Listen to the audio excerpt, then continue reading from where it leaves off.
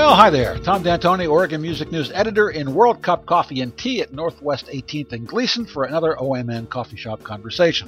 The king of doo-doo funk, Tony Ozier, is with me, the high priest of the Dookie Jam, and a producer, composer, multi-instrumentalist who has a new album out in May. I wrote the first story on the Dookie Jam in 2007, and it's still going strong every month now at Dante's. He had a hand in making the new Farnell Newton album, and we'll hear about that.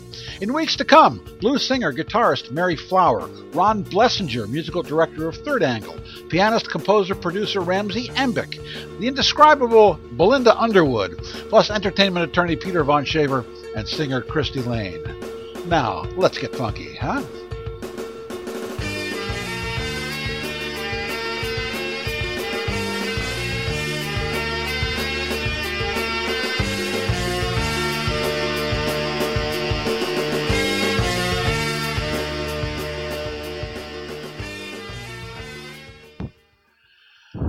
Well, Tony Ozier is in the World Cup.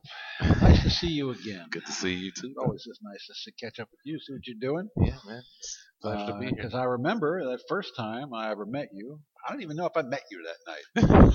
All I saw was this man jumping around at this little hole in the wall downtown. Because I had heard about this thing called the Dookie Jam. And I didn't know why it was called Dookie Jam or what it was about. It was called the place was called the Calabash. The Calabash, Yeah. and Rest in peace, Tony. Rest in peace, Tony. Yeah, you know the owner passed away. I didn't know that. So, yeah, I just rest in peace real quick. Yeah. Yeah. So okay, so as a matter of fact, I wrote about that in the Oregonian to introduce the world to the world of Dookie. Yeah. So okay, first of all, explain the origins of that jam. What were you trying to do? The jam, basically, we as I had started performing in town. I was new to town. I started performing, and it was a whole crew of us, 15, 16, 17 of us that were all like musicians, singers, MCs. We all ran together. We would do stuff like play shows, and then we would go and like jam in a rehearsal room till 5 in the morning. Yeah. So opportunity, we were like, we need to do this, more often. Mm-hmm. We wish we could do this. We'd all get better if we shit like this more often. Yeah. So an opportunity came up at the Calabash to do it. We did the first one, and I never forget how nervous I was because it was kind of really the first time that I was really improvising like that for so long. Really? Yeah, because we play from 9 to 2. Yes. Yes. So, yes. It's easy to make up something for 30 minutes, 45 minutes, but for 4 hours, 5 hours. But anyway, man, we started it up. We wanted to kind of have a place where musicians could come and play and jam together and jam with other musicians of other genres, and we could all get better. That was the whole point of the Dookie Jam, was for us to get better, and hopefully the musicians would get better, therefore the bands would get better, and get a little more attention. That summer, there were all kinds of people showing up for that, man. Oh man, jazz guys and Tom, summer everybody has been to the Dookie Jam. Yeah. I mean, we've had, literally some of everyone has been to the Dookie Jam. So, pretty surprising. It's surprising one day I get a phone call. Tom, Al B. Sure wants to come to the Dookie Jam. And I'm like, okay.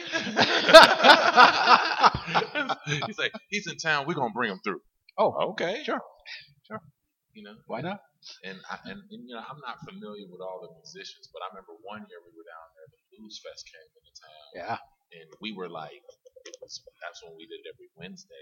And a lot of acts came in on Wednesday for their shows the next night. Yeah. And so, man, the next thing I know, we have all these musicians on stage playing from I don't know where that no one's ever seen before, but come to find out they're like the blues guys. So, the Lady Gaga band's been to the Dookie Jam. When the Lion King was here, they were here for what? Months? Yeah. Every week they were coming over to the Dookie Jam. Yeah. So, man, we've had some people come out. how did you? I mean, you've been in jams before. Yeah. I mean, you had to be, of course, you had to keep the music going, and you had to keep the level of the music at a certain level, right? Yeah, that is definitely a challenge. But then you also had to be the traffic cop. Oh. Yeah, man. How'd you figure that one out? Hey, man, especially with the Calabash being as small as it was, yeah, it was real easy for us to kind of like, okay, clear away so we can, walk through and, make sure nothing crazy went down. But yeah, I mean, man, what do you mean nothing crazy went down? That was why people went to it, to see the crazy stuff go down. Yeah, and you were part of that. You were right in the middle of it. I remember you used to take the mic and go outside. Yeah, man, I still do that. Do you? Hey, man, I'm trying to get people to come in, so I have to be outside with them. Yeah, man. Dante's must be good for that. Man, Dante's is really fun, man. I can go stand outside of Dante's because so many people are walking by. On first Thursdays, you'll see me out there, man. Security guards are laughing at me because I'm trying to get people to come in. But it's fun, man. It really is. I think, as musicians, we get so caught up in, the technical aspect and all of these different things is that we don't remember like why we started playing. Do you call a tune? How does it work? There is no tune. What is it? Basically, it's kind of like a release, man. It's like we get up there and we just start playing. And that's basically how it goes. I'll be like, all right, somebody start playing. Sometimes we'll stop and you'll see everybody looking at each other because we're waiting on somebody else to start the next song. Nobody wants to start playing anything, but that's how it goes, man. We just go off a feel. Yeah. And just somebody starts a groove. Somebody starts a groove, whether it be on bass or drums, keyboards, guitar or whatever. Yeah. And we pick up on it and start grooving. Yeah. And then whatever's going on, we get up there with the singers and we exchange some energy with people in the crowd, and that helps us kind of come up with different stuff to do in front of the people. But it's fun though, man. That's the whole thing about it is it's really a good time. It really is. Well, let's deal with what you decided to call it. The Dookie Jam. Yes, because it is unusual. Well, I've been Doodoo Funk for a long time. I was the original Doodoo Funk started in L.A. Really? Yeah, it's called the Doodoo Funk Crew. Tony was here in the Doodoo Funk. Well, we were the DDFC then because nobody wanted to really say Doodoo Funk. So it was Tony Ozier in the DDFC. Yeah. We did shows for about 2.5 years, 3 years through LA. And so when I came here, I was, I never forget. I did a show, and one day my boy was like, "Yo, man, you need to bring your thing out." Oh. You know what I'm saying? He was like, "You need to." Yeah. He was like, "Tonight, you need to, bring your thing out. Go hard on the Dookie." Yeah. And I was like, "All right." And that night, I remember it was like, the band was all stars. Yeah. It was an all-star band on stage. Yeah. That was playing with me at that point in time. And it was like, hey man, we are all stars, but when we in this configuration right here, we're the Doodoo Funk All Stars.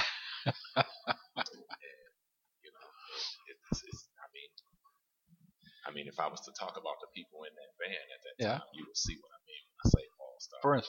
For instance, Tyrone Hendricks playing drums. Done the many things that he's been doing. Stevie Wonder, Liv Warfield. Some Prince stuff. Yeah. Speaking of Liv Warfield was in that band. I know. Gretchen Mitchell was in that band. AG was in that band. Yeah. Dale was in that band. It was. Everybody's. Yeah. Everybody's kind of doing their thing, man. Everybody's. So, it's all stars, man. So we brought it in, and everybody was with it. So when the jam session came, I was gonna call it Dookie's Jam. But I was like, nah. I was just like Dookie Jam. Because we wanted to really specialize in the funk. Yes. We wanted to always keep everything funky. Yes. So That's why we called it the Dookie Jam, and it's just been flowing ever since. Yeah, it's moved around. It's moved around. You know, shoot, man. Every place that we started at is closed, man. The Calabash closed. The 915 closed. The Someday Lounge closed. Don't say that. Well, I mean, you know, they've been doing a lot of different. Dante's there's not a lot of live venues. Right. I mean, when I first came here, there wasn't as much of the kind of music we're doing here when I got here. Oh, it's exploded now. Now that but there were so many venues to play at when I got here. Yeah. It was so easy to get gigs. Yeah. Now, a lot of those live venues that they had in town have shut down. But the interest is greater. Isn't that weird? Yeah, man, it is weird. It's a weird thing. It is. It is. But, you know, that's where we're at now. So, you know. It's, you know, hey, there's not a whole lot we can do about that, but, you know, we can't continue to. Yeah. We have, thanks to people like Karen from the Someday Lounge, Karen Page, she linked us up with Frank. Yeah. And Frank believed in us enough. You know? I don't think the Someday Lounge I don't think Dante's is going anywhere. Yeah, and that was one of the main things, too, is that us moving to Dante's, Frank's been there for a long time. You know what I mean? Yeah, so, yeah. And that's why I think it was real beautiful how he let us grow there. Because when we first brought it to Dante's, it was really slow, man. Yeah. And like probably over the last 7-8 months, it's beginning to like really build. I would say over the last year, it's beginning to build and pick back up again. So, and it's a whole new crowd. It's crazy. Really? I mean, it's yeah, you know, it's funny. You know, all of a sudden, there's this big audience for funk. Yeah. Think about it, Tom. Right now, the number one song is Uptown. What? Uptown what? Did you say funk is the number one song? Funk is number one on the Billboard? Imagine that. Uptown funk? Imagine that. Imagine that. You know, so yeah, man. And so, you know, with that being the case, man, I really, you know, music cycles, man. Yeah. And I knew eventually we would come back to the funk. So yeah. Well, we've been through so many different phases of rising. Yeah. And it just keeps cycling. Yeah. Well, you know, good. So you're, you know, I know you've always done a lot of producing in addition to your own music. What percentage right now of what you're doing is producing other people, and what percentage is your own music right now? I think right now I'm saying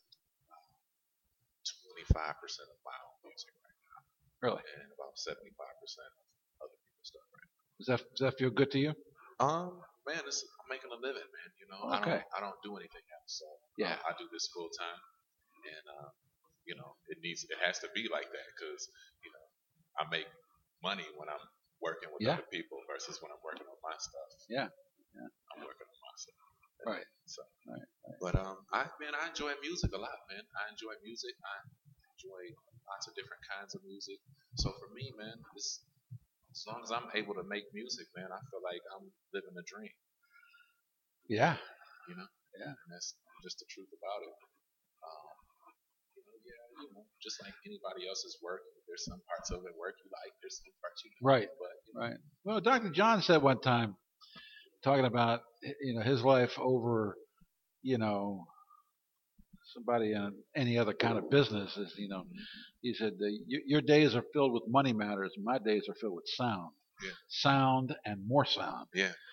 Yeah. Yeah, man. And I get to play and I get to listen to music and play instruments and do all that kind of stuff for a living. Yeah. So, you know, it's a real good time. I get to do it in front of my kids. My kids get to come in and watch me. Watch? You put them on your records. Yeah, they are all. Yeah. Yeah. Since they've been alive, they've pretty much been on every record I've ever done.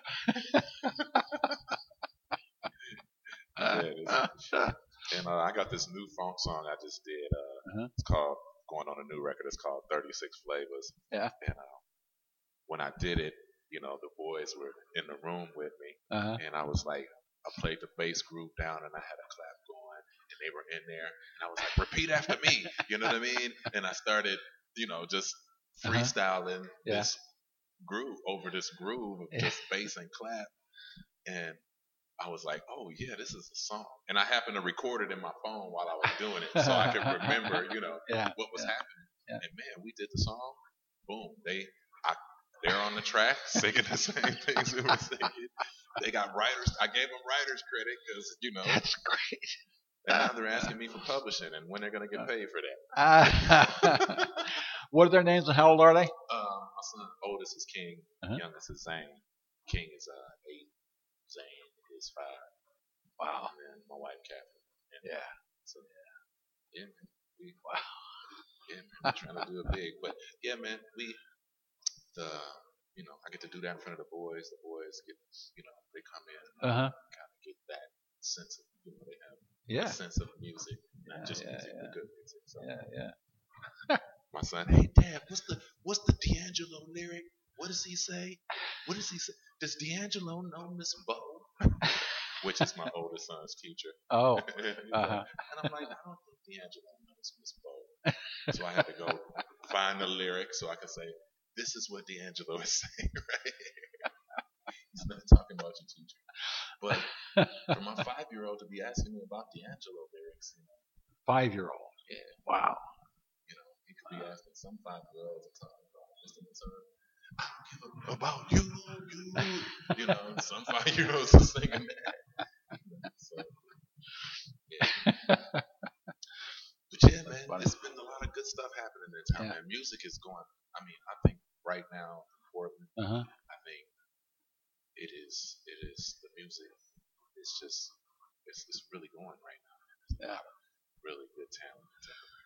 So when will your album come out? My album comes out the day after Memorial Day. Wow. Yeah. Okay. So in May it comes out. We're dropping the single from my album, which is called Funked Up. Yeah. On April the 4th. Yeah. Yeah. Video. I did a video for it. Shot it with Todd Strickland. Nice. And then Farnell's record. Farnell, we dropped his single last month. Well, before we get to Farnell, who is on your album? Oh, my record. Tyrone Hendrix. Yeah, man. My boy Pete out of L.A. Pete James, who's also the guitar player on all the Doodle Funk album. Yeah. Dennis Dove is on the album. Miss Arietta Ward is on the album. Yeah. My man Av from DC is on the album. The Rose City Horns. Let me ask you something. Arietta Ward has this commanding presence where people call her Miss Etta. That's it. That's the name. Out of respect. There's not a lot of people. That doesn't happen with a lot of people. Yeah, What is it that she's got? Man, she's got the Janice thing going. Man, I would say that Miss Etta to me is like the poster child of the Dookie Jam. Is that right? Yeah. She's the poster child of what we wanted the Dookie to do. Like when we first started the Dookie, I still remember the first time about 3 or 4 years ago. I was going out of town. I called up Miss Etta and I said, Miss Etta, I'm not gonna be there. I'm gonna need you to host and hold it down. And she was like, And at that point, I had already kind of been grooming her. I had already been kind of grooming her to kind of like be up front a little more. Right. And I remember her being really, really nervous. She did it. Had a good time. And now here we are 2 years later, 3 years later, and we have this commanding presence on stage. Now, when we first started the Dookie Jam, we could barely get Miss Etta up there to sing background vocals. Is that right? Wow. Yeah. Could barely get her up there to sing. Huh. You know what I mean? But she would come up and sing, and she definitely wouldn't come up and grab the mic and be up front. Yeah. You know what I mean? But she'll do that now. Oh, man. Now she wants to. Man. Now you can't get her off the stage. Good thing. Now I go on the stage and grab the microphone. She'd be like, "Hold on, Mr. Duke Green, hold on." I'd be like, "Oh, here you go." But yeah, man, I think she's like the poster child, man, just from her growth from when I first met her to where she is now. And wait till you hear her. I mean, I have some tunes on her right now, man, that are incredible. Really? Yes. Wow. She's got some music. Do you see a lot of her mom in her? And is there a lot of Janis in her? I mean, they're Janis's children, man. You can't help but see Janis in them, like, especially like, just their musical tastes, their musicality. Yeah, you can see Mama Scroggs in them all day. All right. That's one of the reasons why they even singing with me. She the one told me, "Hey, I want my girls to sing with you." Huh. So I got a chance to do a show with them probably about 4 or 5 years ago. It was kind of like the first show that they had all done like together in a band. So it was like Mama Janis on keys, girls singing. It was all Dookie because Janis was Dookie. Anything Dookie come up, she was mother Dukes, mother of the Doo-Doo Funk. Seriously. You look at any CD release, anything big party we did, you look at that stage and you see her right. So man, that was stunning. I mean, people who only heard her are still dealing with the loss. And the people who played with her, I understand how deep that is. Man, she gave me some real good advice, man. She was a very, very good advisor for me. Well, on Thera Memory's last album, she's listed on the liner notes as keyboards, advice. Man. And if anybody who gives Thera Memory, anybody that Thera Memory listens to for advice, you need to listen to. Man, shoot, she would tell me who was cool, who wasn't cool. You know what I mean? And this is coming from a woman like Janis. Like I had to take it a certain way coming from her just because of who she was. Right. You know what I mean? She was a heavy woman that had no thing with nobody, and she was straight up a technician. And she had been working here for a long time, so she kind of knew the scene where I was new. So she kind of That's great. I appreciated her. That's great. Being there for me. She kind of snatched me up and talked to me about some things. Put things in a certain perspective. I did one of these coffee shop conversations with Reggie Houston, and I hadn't seen Reggie for a while, and usually we just sit down and bullshit, talk about baseball, stuff like that. And he sat down where you are, and the first thing he said was, "I'm just now beginning to be able to breathe." And I didn't know what he was talking about, so I turned on the machine, and it all came out about how Janis's death had affected him, and it devastated him, and he was just dealing with it. This was like 2 months ago. Man, it was a heavy loss for the community, Yeah. man. And we've taken some hits over the last 3 or 4 nothing years like that. too, Nothing like that. But like that last year hit, with Janis, Linda, and those were pillars, of the community, of the music community. And those were 2 big losses. I wasn't as close. I knew Linda, but I wasn't as close with Linda as I was with Mama Janis, of course. Right. One great thing about her and Reggie was, Janis was always the Buddha. Zen. Mama Zen. Except a few times I saw her with Reggie, and she's telling jokes from the stage, laughing and joking on stage. Oh, I had never seen that before. Oh man. She's got jokes, trust me. I'm sure. I know. On stage. But on stage, she never did. No. On stage. Oh, really? Oh. She has them. You just don't hear them out there. Like if you ever watching them play and you see everybody start smiling, except for her, that means she had the joke. But I remember they played the duet at the final Silverton Wine and Jazz Festival, and just the 2 of them, and they were just cutting up and laughing and joking on stage to the audience. It was wonderful to see. It was just wonderful to see, and I wish people could have seen more of that. She was so funky, man. And what's crazy about it, man? What's crazy about that is like all the recordings that were happening with her at that time. It's God, yeah. It's like Like, I forget what day she died, but she was scheduled to be at my house again recording the following Monday. Right. And she had just been at my house the week prior to that, where we recorded like 7 or 8 of her tunes. Wow. And then she had been in the studio with like Eric and some other cats recording. And then she had been in this other place recording. Right. And I'm just like, whoa. And she and Reggie had a project that was ready to go. Yeah. She had been scheduled to play with Devin Phillips. Mm-hmm. And his whole thrust of his new thrust of his band was built around her. Yeah. Amazing. Yeah, man. It's amazing stuff. Yeah, she was, man. She was. So the new album, the new album is called 1,126 feet per second, the speed of sound. Yeah, and it's kind of all over the place. Yeah, yeah, it's a mixture of just kind of everything. There's definitely some alternative R&B on there. There's some there's some stuff that some people might consider poppy on there. There's some straight up dirty soul, and then there's, of course, the Dookie is on there. Of course. Well, so it's gotta be there. It's gotta have it. So, but man, I'm excited about it, man. I've been working on the record. I spent a lot of time in LA over the last couple of years.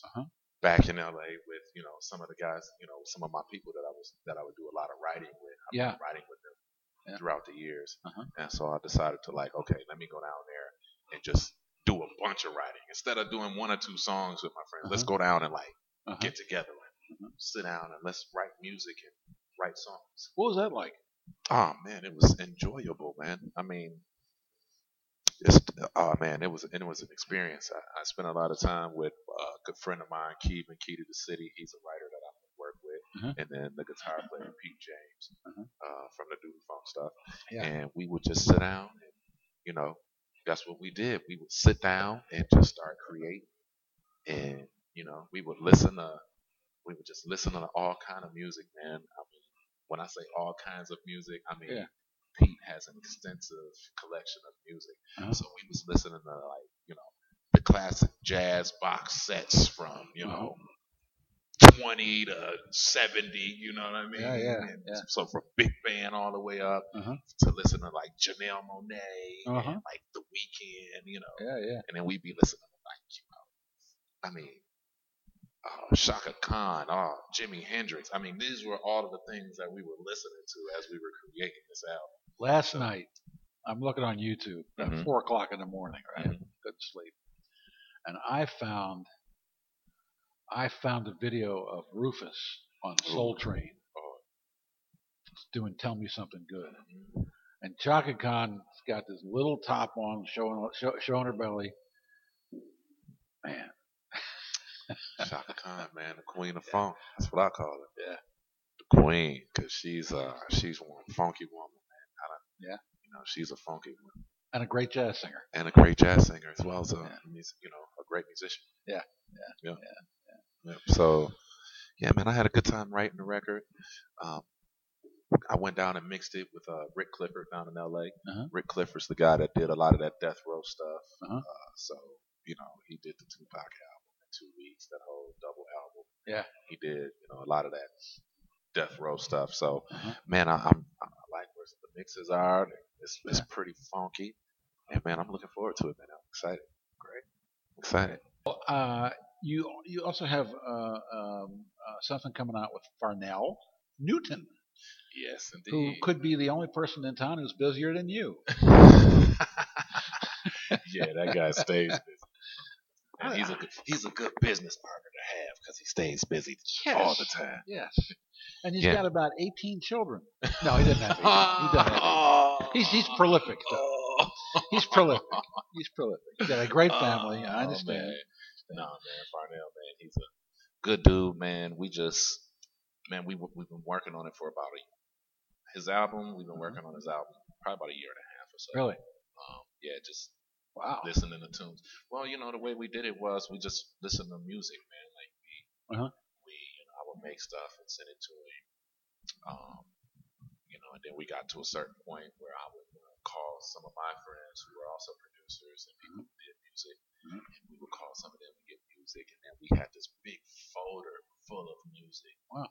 And then we started kind of dwindling it down from there. And so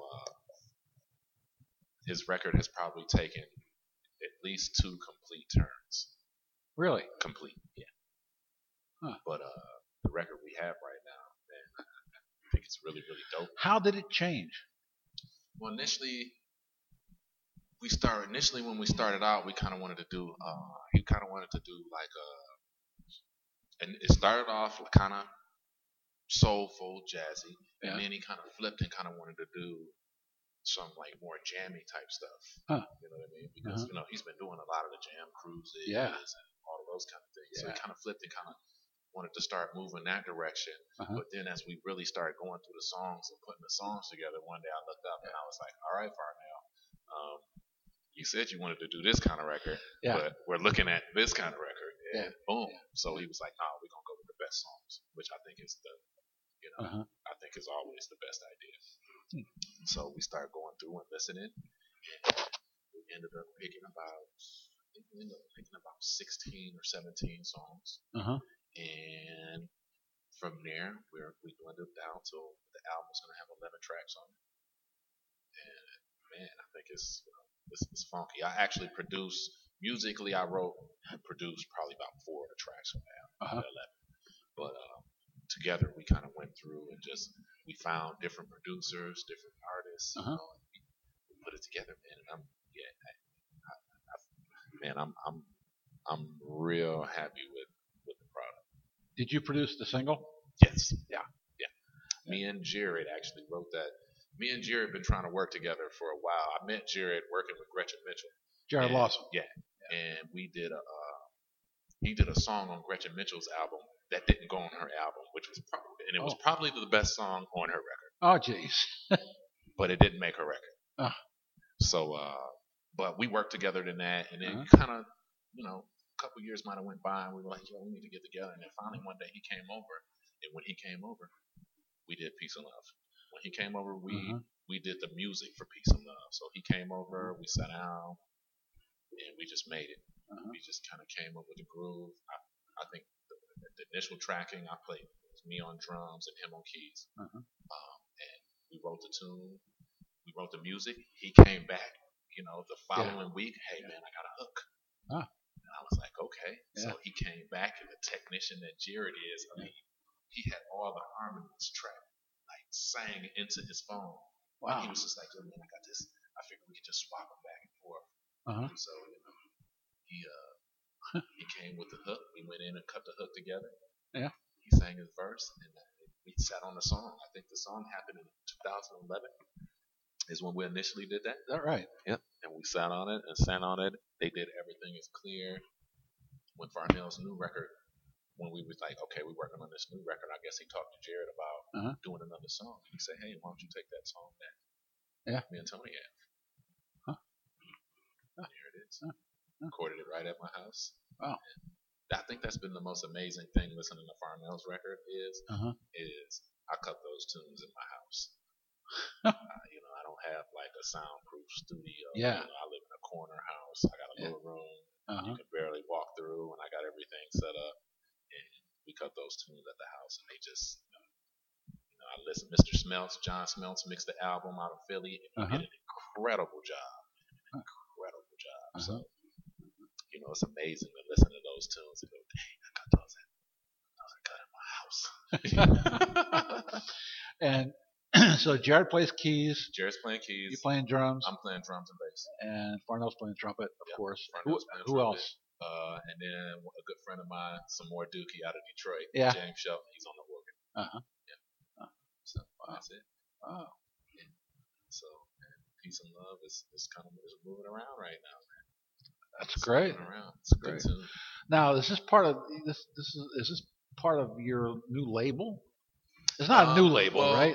Well, it's not really. Our label isn't really new. And Farnell, for the record, Farnell's record is coming out on Atlanta Records. Okay, which is like our label's, you know, brother. Right. You know. Right. So we're all up under Rope-A-Dope, which is Rope-A-Dope is our distribution. We're all up under Rope-A-Dope. Where's that out of? Rope-A-Dope is out of Philly. Okay. Yeah. And so his album is coming out on Atlanta. My record will be the first record out on our label, which is we took Farnell Newton Music, FM Music, and we took Beats Galore Records. We put them together, and now it's FM Beats Galore. Okay. Yeah. All right. And so, yeah, man. So look for music from us this year, man, because Farnell is dropping his record on Atlanta, but look, we'll be following up. My album will come out. I'm thinking about dropping 2 albums this year. Really? Yeah. Wow. So we're gonna see. Farnell's got, we got a lot of tunes for Farnell, so Farnell might end up dropping 2 records this year too.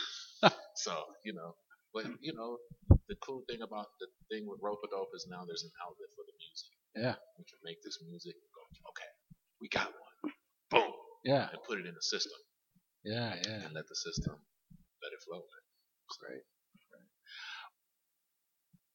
Do you consider yourself primarily a drummer, a keyboard player, or what? I consider myself a music lover. I'm not. You know what, man? I can play instruments, but I'll be honest with you. Yeah. Tyrone's a way better drummer. Tyrone and Dennis are way better drummers than I am. Eric Lewis is a way better bass player than I am. Nefasaria, Miss Etta, Mike Bleedzilla, they're way better singers than I am. Steve Swatkins, Dante, they're way better keyboard players than I am. I just like making music. Yeah. And sometimes I don't have the access to the musicians. Yeah. And so when I don't, then I just, that's how I've learned to play. I started off playing keyboards. Did you? Yeah. Well, I guess I started off playing drums. I was like a band nerd too. Basketball. When you were how old? High school. You started playing drums in high school? Yeah. Did you? Yeah. So I was playing drums from my church. Really? As a kid. Yeah. And then I started playing. I didn't start playing the piano until I was about 21. What kind of church? Gospel church. Well, Baptist church. Yeah. So it rocked. Yeah, we were going. Yeah. I was all right. I wasn't. There were drummers better than me, but I was all right, and I played there for about 1.5 years, 2 years, along with being in band and playing percussion in band. And then went to school, went to college, and then after I dropped out of college from playing basketball is when I decided that I was going to learn how to play the piano. Did you have a drummer that was that you patterned yourself after at all when you started? No, because when I was playing drums as a kid back then, I thought I was going to be an athlete. Yeah. So I wasn't. The only drummers I liked were other guys that I would meet at different churches. So I would look at those guys and try to emulate those guys, but I didn't really have any like Bernard Purdy or any of those guys that I was looking at. I was looking at Scottie Pippen. Yeah. I was looking at basketball stuff. Were you a forward? Yeah, I was a forward, small forward in college. So, but yeah, man. And then What was your shot? Huh? What was your shot? Any of them. Oh. I was a frequent flyer, man. I could jump. I could jump pretty. I could get up there. Yeah. I'm about 6'6", so at one point in time I was probably jumping. My vert was probably at about 37, 38 inches. So I was, I was getting up there. Good dunks? Yeah. But spectacular dunks? I've had some really good ones. I've had some good ones. Yeah. Superman dunks? No Supermans. Okay. But I've had some good ones. I've dunked on a couple 7-footers before. Is that right? Yeah. Oh yeah. Right. Never broke the backboard though. I did. Didn't? No. Okay. I did. I was in a game where a friend of mine broke a backboard. Is that right? In a high school game when I was in high school. Yeah. Smashed one. This is dangling. And we had to finish the game. Didn't you ever want to? Nah, man. I think I enjoyed dunking on people more. Oh, really? Because gotcha. I've always been a skinny guy. So yeah. But nah, man. Musically, I wouldn't consider. I just consider myself a musician, I guess. Yeah. Is there one instrument that you enjoy playing more than another? I enjoy playing them all. Yeah. I've really been enjoying the bass. I've been playing a lot more bass lately. Really? Yeah. But I toured maybe you don't. A couple years ago, I toured with the Chicharrones. We did Vans Warped Tour. Yeah. We were gone for like 2.5 months. Wow. I must have did like 40-some dates. Wow. Yeah, it was. But I was playing bass with them, and they're more of like a hip hop kind of rock, kind of punk rock kind of thing. So, yeah. But I'm gonna tell you what, those guys are a blast to play with. Yeah. It is just pure fun. So I guess bass right now. What did you learn from Bootsy? Oh. Well, man, I haven't spent a lot of time with Bootsy, man. Okay. I thought. I mean, a little bit. Man, when we worked together, I Yeah. spent a little bit of time with him, but I haven't spent a lot of time with him. The first time I ever met Bootsy, Farnell took me up to meet him, man, in Seattle at Bumbershoot. Yeah. And so, and, I'm standing there in the room with the, right, with the rubber band, I guess. I'm standing in the room with the whole rubber band, and Bootsy walks up behind me, and I'm just like, oh, I turn around, it's Bootsy. Yeah. Shook hands. I told him who I was and bought the record. He was like, oh, yeah. So, man, Bootsy, man, he was just he's a cool dude, man. It's sometimes I have to think about, like, when I met Bootsy, I'm sitting up shaking his hand going, this guy played with James Brown. Some people say that it was Bootsy who brought the one to James Brown. He did. I've seen that. Man. But that's always my first thing. Like when I'm there with them and we're all hanging out, and I'm going, this guy, yeah. He played with James Brown, as well as Parliament Funk. Yeah. Funkadelic. He he's a funk god. He is a funk god. He's a funk Absolutely. God. He is a funk god. There's no question. The influence that Bootsy Collins had on this culture is profound. Man, he is a funk god. Yeah. I mean, yeah. And George, last night I seen George and he ran up on the stage. He's got 75? He's running up on the stage. Yeah. I mean, and just to be, around those kind of people that they're still here for us to listen to and enjoy and learn from. Yeah. So, hey man, I'm trying to soak it up, man, because I'm a firm believer in the funk. Yeah. And the funk saving lives. Hallelujah. They call him Casper. Not the friendly ghost. You're right. Oh man. But yeah, man. So I'm gonna keep studying and keep keep trying to grow. Keep trying to get better and grow as a musician. Why did you leave LA to come to Portland? Actually, I left LA and moved to Atlanta. Yeah, I moved to after I left LA, I moved to Atlanta and then to Detroit and then to Portland. Wow. Yeah. That's an odyssey. Yeah.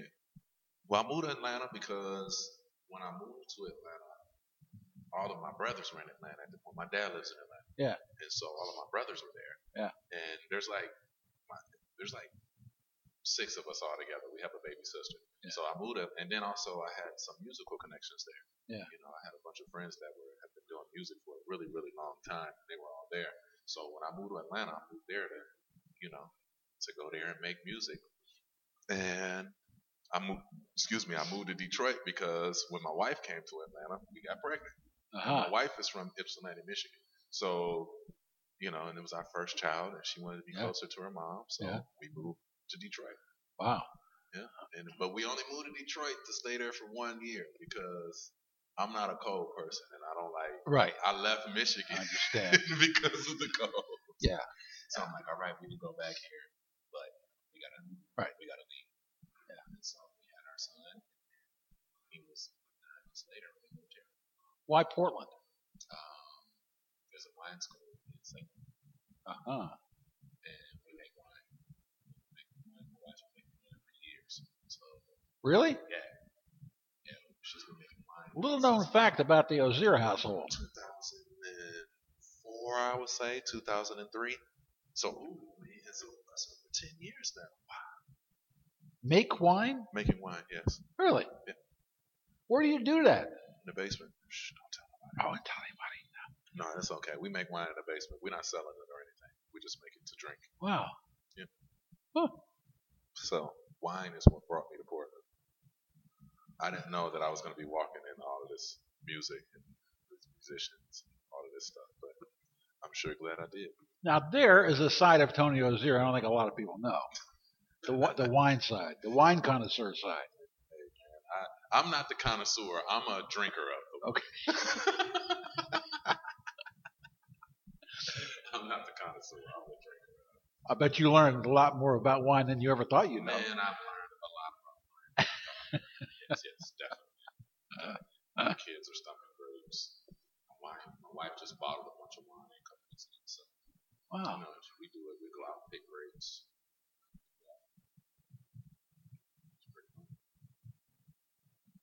That's really interesting. Wow. Huh. Hey, man, good food and good music go together. Yeah. I always say that, even with building. I say, hey man, if we're gonna build, you gotta have a good food to go with it, man. If you're in the studio working and you're making music, you gotta have some good food. You cook? Yeah. What do you cook? Whatever. I'm definitely a barbecue master. You can ask the family. Are you? Family. Are you now? I get down on the grill. All right. Okay. Down on the grill. All right. You can go through my Instagrams and check it out. We do ducks, chickens, lamb, whatever, fish, curries.